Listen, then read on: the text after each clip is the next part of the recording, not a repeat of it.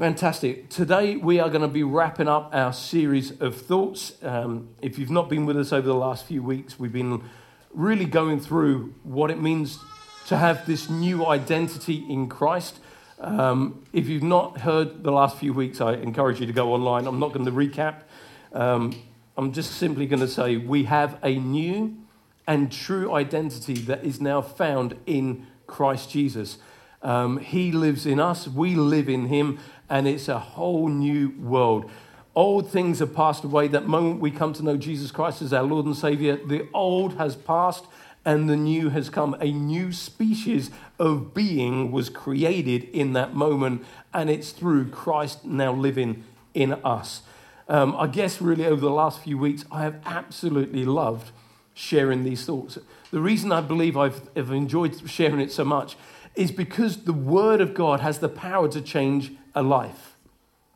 And when we take hold of these truths, it has the ability to change us from being just a mere man or mere human to understanding who we are in Christ and becoming all that he called us to be.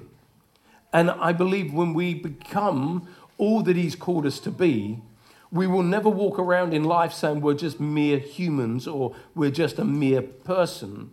We will realize the value and what has been deposited in our life as Christians. And I believe that is so powerful and so important. I put this statement down. Our union to Christ means everything that is now true or was true of Jesus is now legally true of us because we are in him. That's an incredible statement if you break that down and consider that clearly. Our union to Christ means that everything that was true of Jesus when he walked this earth is now legally true of us because we are now found in him. If you break that down and consider that thought, it absolutely is mind-blowing. Because Jesus, when he was here on earth, was 100% man and yet 100% God. He was God in the flesh. And everything that he was in the flesh as 100% man, walking in 100% of who God was, and didn't sin, didn't fail, didn't make a mistake, lived a perfect life, we legally have been made equal to that in this life. It's almost shocking to say, but it's true. He who is joined to the Lord is one spirit with him. If you're looking at your flesh, you will see your flaws and your failures, and you'll think, that can't be true. And very probably likely you're sat there thinking, when I was saying that, no, that can't be true. I look at the state of me. Look at this. Look what I've done. Look at how I behave. But when Christ looks at you, when God looks at you, he sees you in Christ. Remember my here we go, we'll go back to it, just remind you, and for those who weren't here, if this is you, and this is Christ, the Word become flesh, and you are in him, when God looks at you, what does he see? He sees Christ. He doesn't see your flesh. He's made provision for your flesh, but he sees you in Christ, covered in the blood of Jesus Christ. So throughout the New Testament, we see over and over again. And I think it's in Ephesians alone, there are 56 references to in Christ, in him, in whom. If you go through the whole of the New Testament, there are hundreds of scriptural references that talk about our union to Christ. So understanding this union, understanding that we are now in him and he is in us, is vital. If we don't get it, if we don't understand it, if we don't study it, we will be deficient in our spiritual growth and maturity. Because it is key. Key to our growth and maturity is understanding who we are now in Christ. Listen to this. Our understanding of redemption, restoration, recreation, righteousness, and reconciliation. All of those R words are dependent on our revelation of being in Christ. We may know in part, But when we have a realization that we are now in Christ, that when Christ looks at us, he sees Christ in us, he sees us in him, righteousness becomes a whole different attitude and mindset. It's not in my doing that I'm righteous, it's in my being. I am righteous. If you're always trying to be righteous, that's you living in your flesh. If you're living in your new creation, you are righteous. You are the righteousness of God in Christ Jesus. It is huge and affects every area. Listen to this scripture. This is just, again, one of those Selah moments as we consider this scripture. 1 Corinthians chapter 6, verse 17 says this. But the one who joins with the Lord in spiritual union is one spirit with the Lord. You know, when a husband and a wife become one, when God looks at them, they are one. A husband and wife situation, you know, when Jane looks at me and Jane, it's like a wedding ceremony. When Jane and I got married, she came down as Jane Wilkinson, but she walked back Jane Wood. In fact, when the minister declared it, he said, I declare to you the wonderfully newly married couple, Mr. and Mrs. Jeffrey Wood. Jane's name suddenly disappeared because God sees us as one. Here, God sees us as one. He who joins with the Lord in spiritual union is one spirit with the Lord. This affects everything and every area. And we just need to keep reminding ourselves and bringing ourselves back to that place where we are God conscious, where we're God inside conscious, where we are living spiritual beings rather than being spiritual on a Sunday, or being spiritual when we do a Bible study, or being spiritual when we put a CD on or a DVD on, or we watch a podcast or whatever. We are spiritual beings 24 hours a day. When the driver in front of you cuts you up, you're spiritual. You may behave in your flesh. You may decide to live out of the Adam side for a moment, not the last Adam, the first Adam, and you start shaking your fist and, right, I'll get my own back. That's just the flesh rising up on the inside.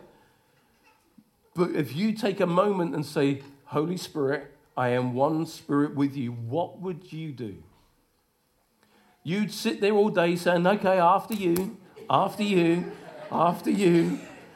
And you'd have a big smile on your face and it wouldn't affect you because you are long-suffering. You have all patience. You have an extended love to everybody. Listen to these. To be one with Christ means everything that God is in Christ is ours. We live such a substandard to what God wants for us. Stop playing with the sparklers, Josh, please. So it says, I've put these scriptures and thoughts down together. As believers, we are created in Christ Jesus. Ephesians 2:10. We've been crucified with him. Galatians 2:20. We are buried with him. Colossians 2:12. We've been baptized into Christ and into his death. Romans 6:3. We are united with him in his resurrection. Romans 6:5. We have been seated with him in heavenly places. Ephesians 2:6.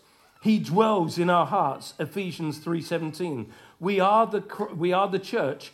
We are church, the body of Christ. 1 Corinthians 6:15 and 12:27. Christ in us. 2 Corinthians 13:5. And we in him. 1 Corinthians 1:30. We as believers are found in him. Philippians 3:8-9. And we can do all things through Christ. Philippians 4:13. And I could spend the next 2 hours going through every in Christ reality that is true of you. Yes, we were dead in sin, but we've been made alive.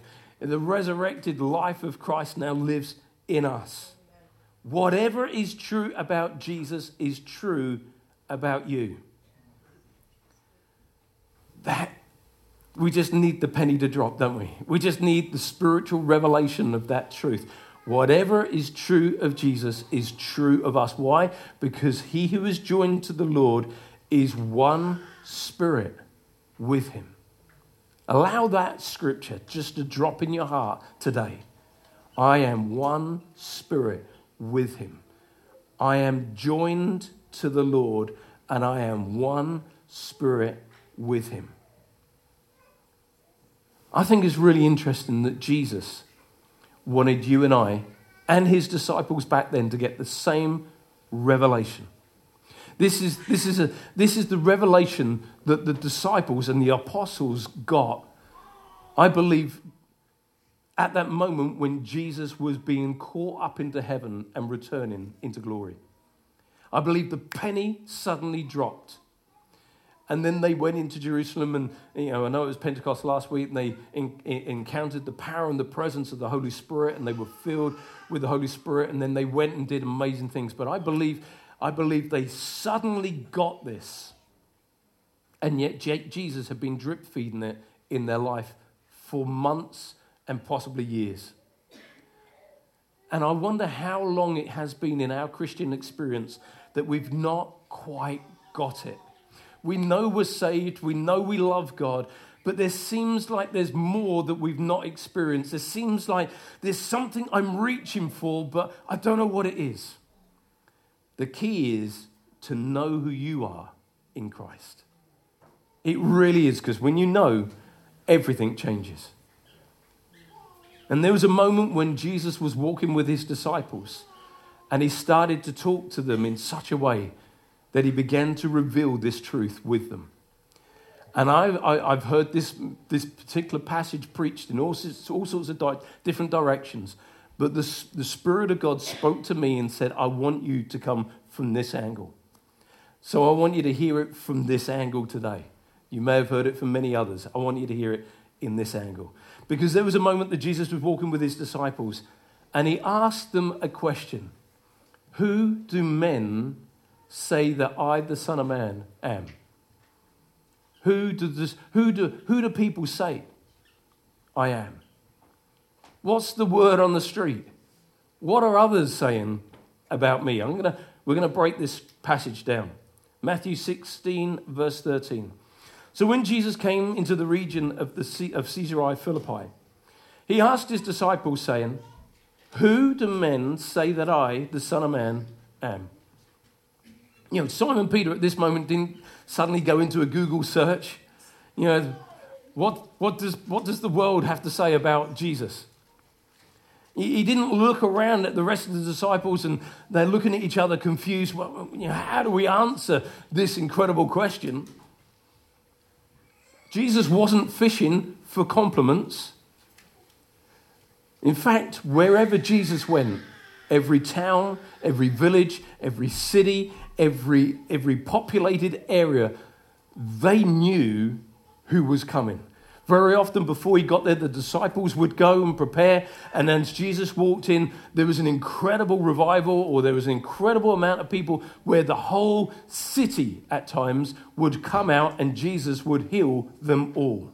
Don't you just love those moments in the Bible? And it says he healed them all. A whole city, imagine the whole of gospel all turning out because Jesus is healing all. I'll tell you what, Fareham would soon get to hear about it. And so would Portsmouth. You imagine if every single person in gospel today got healed.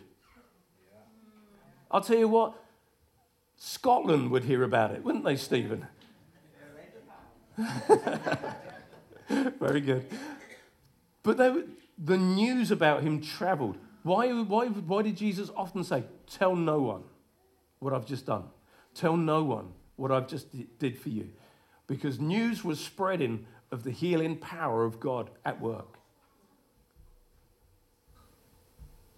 But their response was this.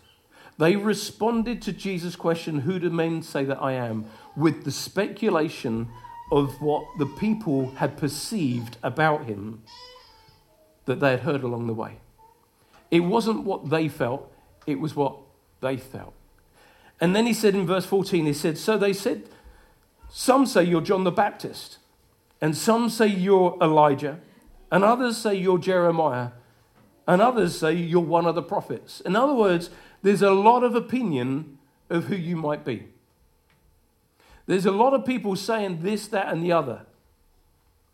There's a lot of people in this world will say there are many roads that lead to God. No, there's not. There's one. Jesus said, I am the way, the truth, and the life, and there's no way to the Father except through me. There isn't a Peter, a James, and a John. There isn't a Muhammad and a da-da-da-da-da. There is one God, the one true God, and it's through him, through Jesus, what he did at the cross, that we go to eternal life. And it's putting our trust in him and putting our faith in him and walking out our journey in him that gets us to the place of what he's done for us. We don't have to do anything to be saved, but we should be walking in his ways because we are saved. If we're not walking in his ways because we're saved, we got to question, are we saved? So he said, there are many opinions. I love the way that Peter, the spokesman, Peter steps up. But then Jesus, he wasn't satisfied with what they were saying the world had to say. Jesus wasn't satisfied that there were so many others' opinion. He wanted to press them a little bit more. I could walk around Gosport High Street asking every person that walked past me, who do you say that Jesus is? And I would have many opinions. He was a good man. He's a fairy tale. He was a prophet. He was a myth. He was a crutch to lean on. He was. There's many opinions of what the world would say. But I'm not after the opinions of the world. I'm after yours. I'm after what you say. That's what Jesus was saying to his disciples. He was saying, guys, it's interesting to hear what the world has to say, but now I want to hear what you have to say. What do you say? Who do you say I am? And he says this in verse 15. But he said to them, who do you say that I am? Simon Peter answered and said, you are the Christ, the Son of the living God. Before we can imagine the true scale of our spiritual union with Christ and our new identity in him, we've got to know, like Peter knew, who Jesus was. Who Jesus really is. But I want you to notice here, when Jesus asked, who do men say that I am? They didn't turn around and say, well, you're Jesus, aren't you? They've been walking with Jesus. They'd eaten with Jesus. They had done miracles with Jesus. They had encountered dead people with Jesus. They'd eaten with the Pharisees with Jesus. But when Jesus asked, who do men say that I am? Who do you say that I am? They didn't say, well, we know that you're Jesus. Something began to happen. It's like if I'm walking with Joe and we're walking down the road and Joe suddenly says, well, who am I? I said, well, you're Joe, aren't you? I've only known you as Joe. Okay, maybe you're Joseph. Joseph? Yes. I know you as Joe. I could come over here to Shanette or Camille. Yeah. Or I could go, if I could remember, Loretta and Colleen. Same person? Hands up if you've got, I don't know, if you've got two names that you use, you don't use your first name, you use your second name or your... There's lots more of you in this room than just a few. I know that because I get so mixed up. I go to say hello to, and then I realise it's not, and it's somebody else. And yeah, lots of you.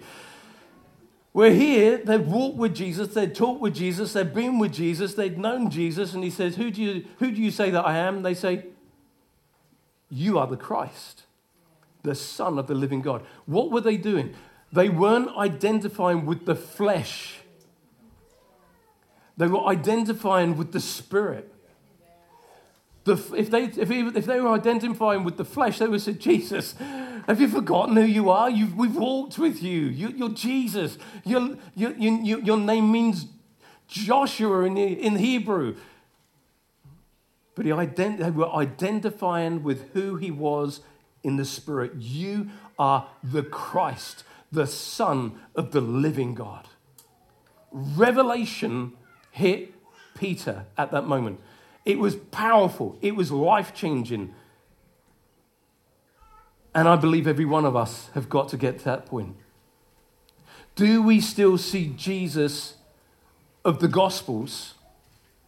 Or do we see Christ, who changes our life, fills our life, and is the power source, the healing, the provision, the provider of everything in our life? Do we identify with Jesus or Jesus Christ?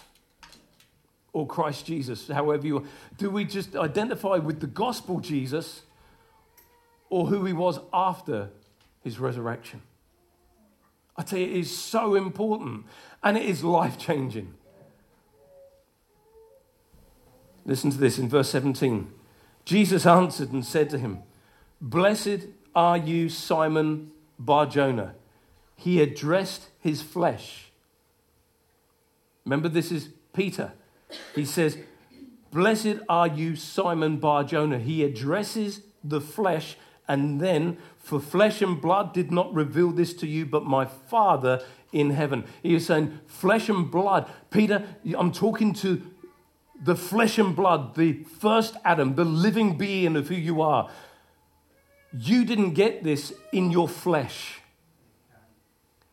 It was from your spirit that the Father has revealed this to you. And then it goes on. And I also want to say to you, Peter, not Simon Bar-Jonah now, he's speaking to the spiritual man. All right, this is just so powerful. He says that you are Peter, and on this rock, what rock? The spiritual, the in Christ reality of who we now are, that transition from flesh to spirit, that transition from Simon Bar-Jonah to Peter, the spiritual man. He said, upon this rock, upon this moment, upon this revelation, upon the awareness of who you are in Christ, I will build my church, and the gates of Hades will not prevail. You see, when we know who we are in Christ, when we know, see, this is the difference between the New Testament church and today church. We have forgotten who we are in Christ. When we begin to realize who we are in him again, we are a powerful force on the earth. We are salt and light, but we're not salt and light in our flesh. Salt and light may dwell in me, but in my flesh dwells no good thing. In my flesh, I won't change the world. In my flesh, I can't heal a person. In my flesh, I can't provide. In my flesh, I am hopeless. But who I am in the Spirit changes everything. And here, this is what Jesus is saying. And I also say to you, Peter, upon this rock, upon the revelation of who you are in Christ, I will build my church, and the gates of Hades shall not prevail against it. And I will give you the keys of the kingdom of heaven. And whatever you bind on this earth will be bound in heaven. And whatever you loose on this earth will be loosed in heaven. Why? Because we are now one spirit with the Lord. And when we start to bind and loose on the earth, guess what? There is something happening in the heavenlies, because we are doing something here with a divine connection through Jesus in the heavenlies. This is amazing. My preaching is better than your listening, or you're so gobsmacked that you're thinking, what kind of a man is this? I don't know what's happening, but I know this is amazing and life transforming. And when we get it, when we get this, it changes everything. See, Jesus showed Peter how important what his response was. He was just thinking, he was declaring something, saying something. The first thing that actually came to his mind, Peter was so responsive, it was probably the first thing that came to his mind. Well, you must be the Christ, the Son of the living God. And he said, but do you know what? How many times do we say something, but the Spirit of God is all over it? I wonder How many times when you say something to a friend, you just think you're sharing something with them, but the Spirit of God has dropped it in your heart and you're sharing a revelation, a spiritual input into their life. I don't know whether Peter may have had a holy moment and it's like, Jesus, you are the Son of God. You are the anointed one. I think Peter was more real and a bit more brash than that. And I think it surprised him because a few verses later, Jesus is saying, Peter's saying, you're not going to go to the cross and I'm going to defend you all the way. And Jesus turned around and says, you don't know what spirit you are of. Get behind me, Satan. It goes from revelation and I'm the bee's knees and everyone's almost bowing down to Peter, you got it right, to, oh, how embarrassing, I hope no one heard that. Because one minute he's been revealed by his Father in heaven and he thinks he's the bee's knees and then he operates in the flesh and he's got to eat humble pie before everyone around him. Let's be spiritual in our journey. His identity as the Christ, the Son of the God, is the very rock upon which the church should be built. Some people say this and some people say that and some people say the other. Some people can take this and say, no, this is where the Catholic Church came from. No. It's the revelation of Christ in you, the hope of glory and the hope for everybody else in this world. In verse 20, he says, then he commanded his disciples that they should tell no one that he was Jesus the Christ. It's amazing, eh? He hadn't gone to the cross. At this moment, he's saying, please, just don't tell anybody because my work on earth is not done yet. Don't tell anybody else. You've got this revelation. But you know what? Still, the penny didn't drop fully until I believe that moment as Jesus was taken up and caught into the clouds, that the revelation of he is the Christ, the Son of the living God. See, that's why when the disciples in the New Testament, after Pentecost, they're filled with the Holy Spirit, they have an encounter with God again. And all of a sudden, having been in the upper room, having denied Jesus, having run from the crowds, they gathered together, 120 in the upper room, and the Holy Spirit came as a rushing mighty wind, and the fire of the Holy Spirit came upon each one of them. And they were filled with the Holy Spirit, and they went out. They didn't stay in their holy huddle. It's so nice. I love church. I love our assembly, the gathering of the body of Christ together. I love it. But the gift of the Holy Spirit, the person of the Holy Spirit, is to empower us to reach others. Not just so we feel good on the inside and we have our goosebump moments, we speak in tongues for 5 hours a day or however long you do. It's so he empowered us to live this life like Jesus. Because we could never live the life of Jesus without the Spirit of Christ living in us. The works that I do, you shall do also, and greater works than these shall you do, because I go to my Father in heaven. But that all comes with knowing who you are in Christ. When we know who we are in Christ, the works that he did, we will do also. This is just picture what it would be like when we truly get a revelation. When we truly receive this truth into our heart. Not in part, but in its fullness. Okay, maybe not in all its fullness, because once we get all its fullness, we'll probably be in heaven and we'll see Christ for who he is, and we'll realize we're made in that same image and in his likeness. But walking in the revelation comes 2 ways. You want a revelation of who you are in Christ? It comes 2 ways. Are you wanting it? Are you desiring it? Are you hungering for the knowledge of that truth? Comes 2 ways. The revelation of his word and revelation given by his Spirit. And when you combine the revelation seen in his word with the revelation of the Holy Spirit empowering his word to come alive in your heart, then you have revealed knowledge. And we all need revealed knowledge. The mystery, because it's also spoken of as a mystery, hidden in Christ before the foundation of the earth. I don't want it hidden anymore. Michael, I'm sure you don't want it hidden anymore. It's like, oh, come out. This revelation hidden before the foundation of the earth, now revealed in you. Christ in you, the hope of glory. You want revelation? You want to grow more? It's found in his word, and as the Holy Spirit reveals the word to our life. We can see why Paul turned around to this and said this in Romans 5:17, that we can reign in life, in this life, through the one, Jesus Christ. That's why we can reign. Because it does. It literally changes everything. There was nothing on earth that caused Jesus not to reign over it. When someone came to him who had leprosy, he touched them and the lepers were made whole. And yet leprosy was the killer of the day. When someone came to him and they were a lunatic, completely out of their mind, touched their life or spoke to their life, and they were brought into their right mind. The madman of Gadara. There wasn't one thing that Jesus didn't reign over.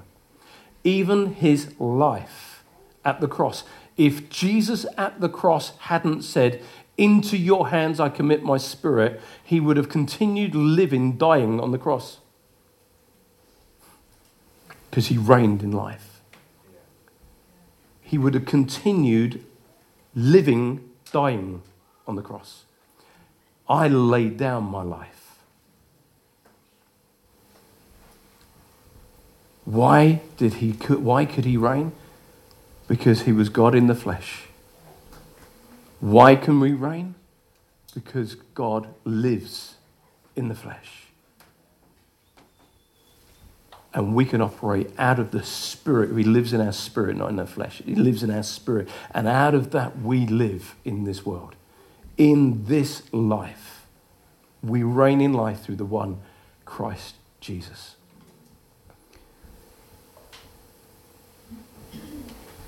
In the early church, this is what they said of the early church. In Acts 17, verse 6. Those who have turned the world upside down have come here also. You imagine if right now in this room, we had that same revelation as they did there. And we went out into our world this week. Gosport, Fareham, Porchester, wherever your dwelling place is. This town and area would be changed. Because Christ in you, and you knowing that Christ is in you, can change the world we live. Because that is exactly what they did in the early church. Going to finish with this. The question which Jesus asked his disciples is now, in many senses, reversed. Jesus is asking us today, who do you say you are? Who do you say you are? Are you Jonathan? Are you Loretta? Are you a Margaret? Are you a Jerry? Or do you see yourself first as in Christ Jesus? Do we still recognize ourselves as being flesh and blood? Or do we recognize ourselves first hidden in Christ? Just going to summarize the whole thing. For those who don't know Jesus Christ as their Lord and Savior, we were all born of the flesh. Adam started it all. He blew it in the Garden of Eden, and there was a separation between God and man. But God loved mankind so much, he sent his only Son, that whoever would believe in him would not perish, but have eternal life and receive him as Lord and Savior in his life, in their life.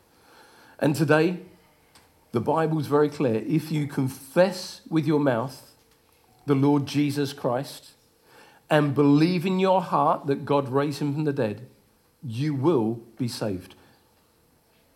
It is that simple. Jesus loves you. He came to earth as a man and died for you. He died in our place. We could never deal with the penalty of sin, the mistakes that we've made, but Jesus died on our behalf. But he didn't stay dead. He rose up from the grave. He arose with a mighty triumph over his foes.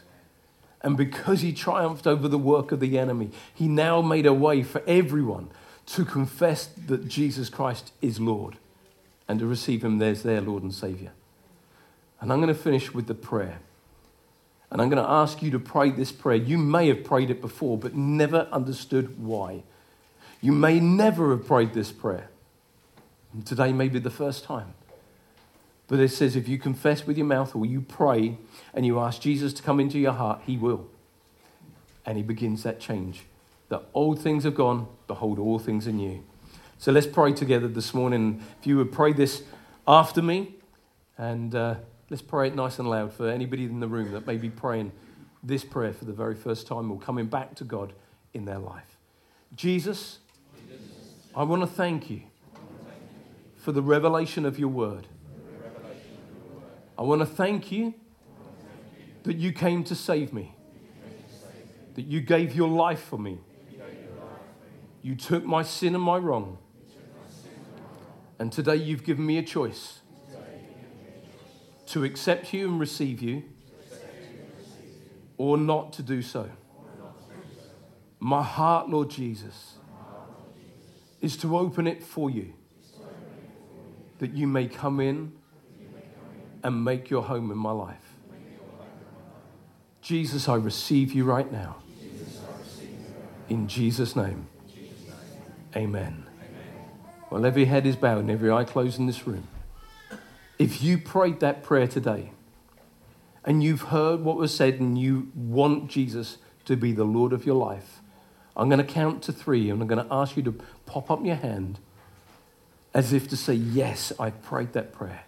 1, 2, 3. If you prayed that this morning, you genuinely thank you. I see that hand. I thank you. I see that hand. Is there anybody else in the room you say, yes, count me in? I want to know you more. I want to have your spirit living in mine. There's 2 people in this room that have said yes to Jesus this morning. Is there anybody else? I'm going to count down from 5. 5, 4, 3, 2, 1. Father, I thank you for those that have made a response to you this morning, whether it's a response to the word or a response to salvation. I thank you, Father, that your hand is upon each one. And Lord, you said there is such rejoicing in heaven. And we rejoice here on earth, seeing lives journeying with you. And Father, I pray, Lord, that everyone in this room that's heard these series of thoughts and today's message, Lord, that we would take a hold of your word. And Holy Spirit, you would illuminate, that you would make alive your word in our heart, that we would know, just as Paul said, that we would know you, that we would know the power of your resurrection, the fellowship of your suffering, that we would know you and walk in the revelation of this truth. In Jesus' name we pray. Amen.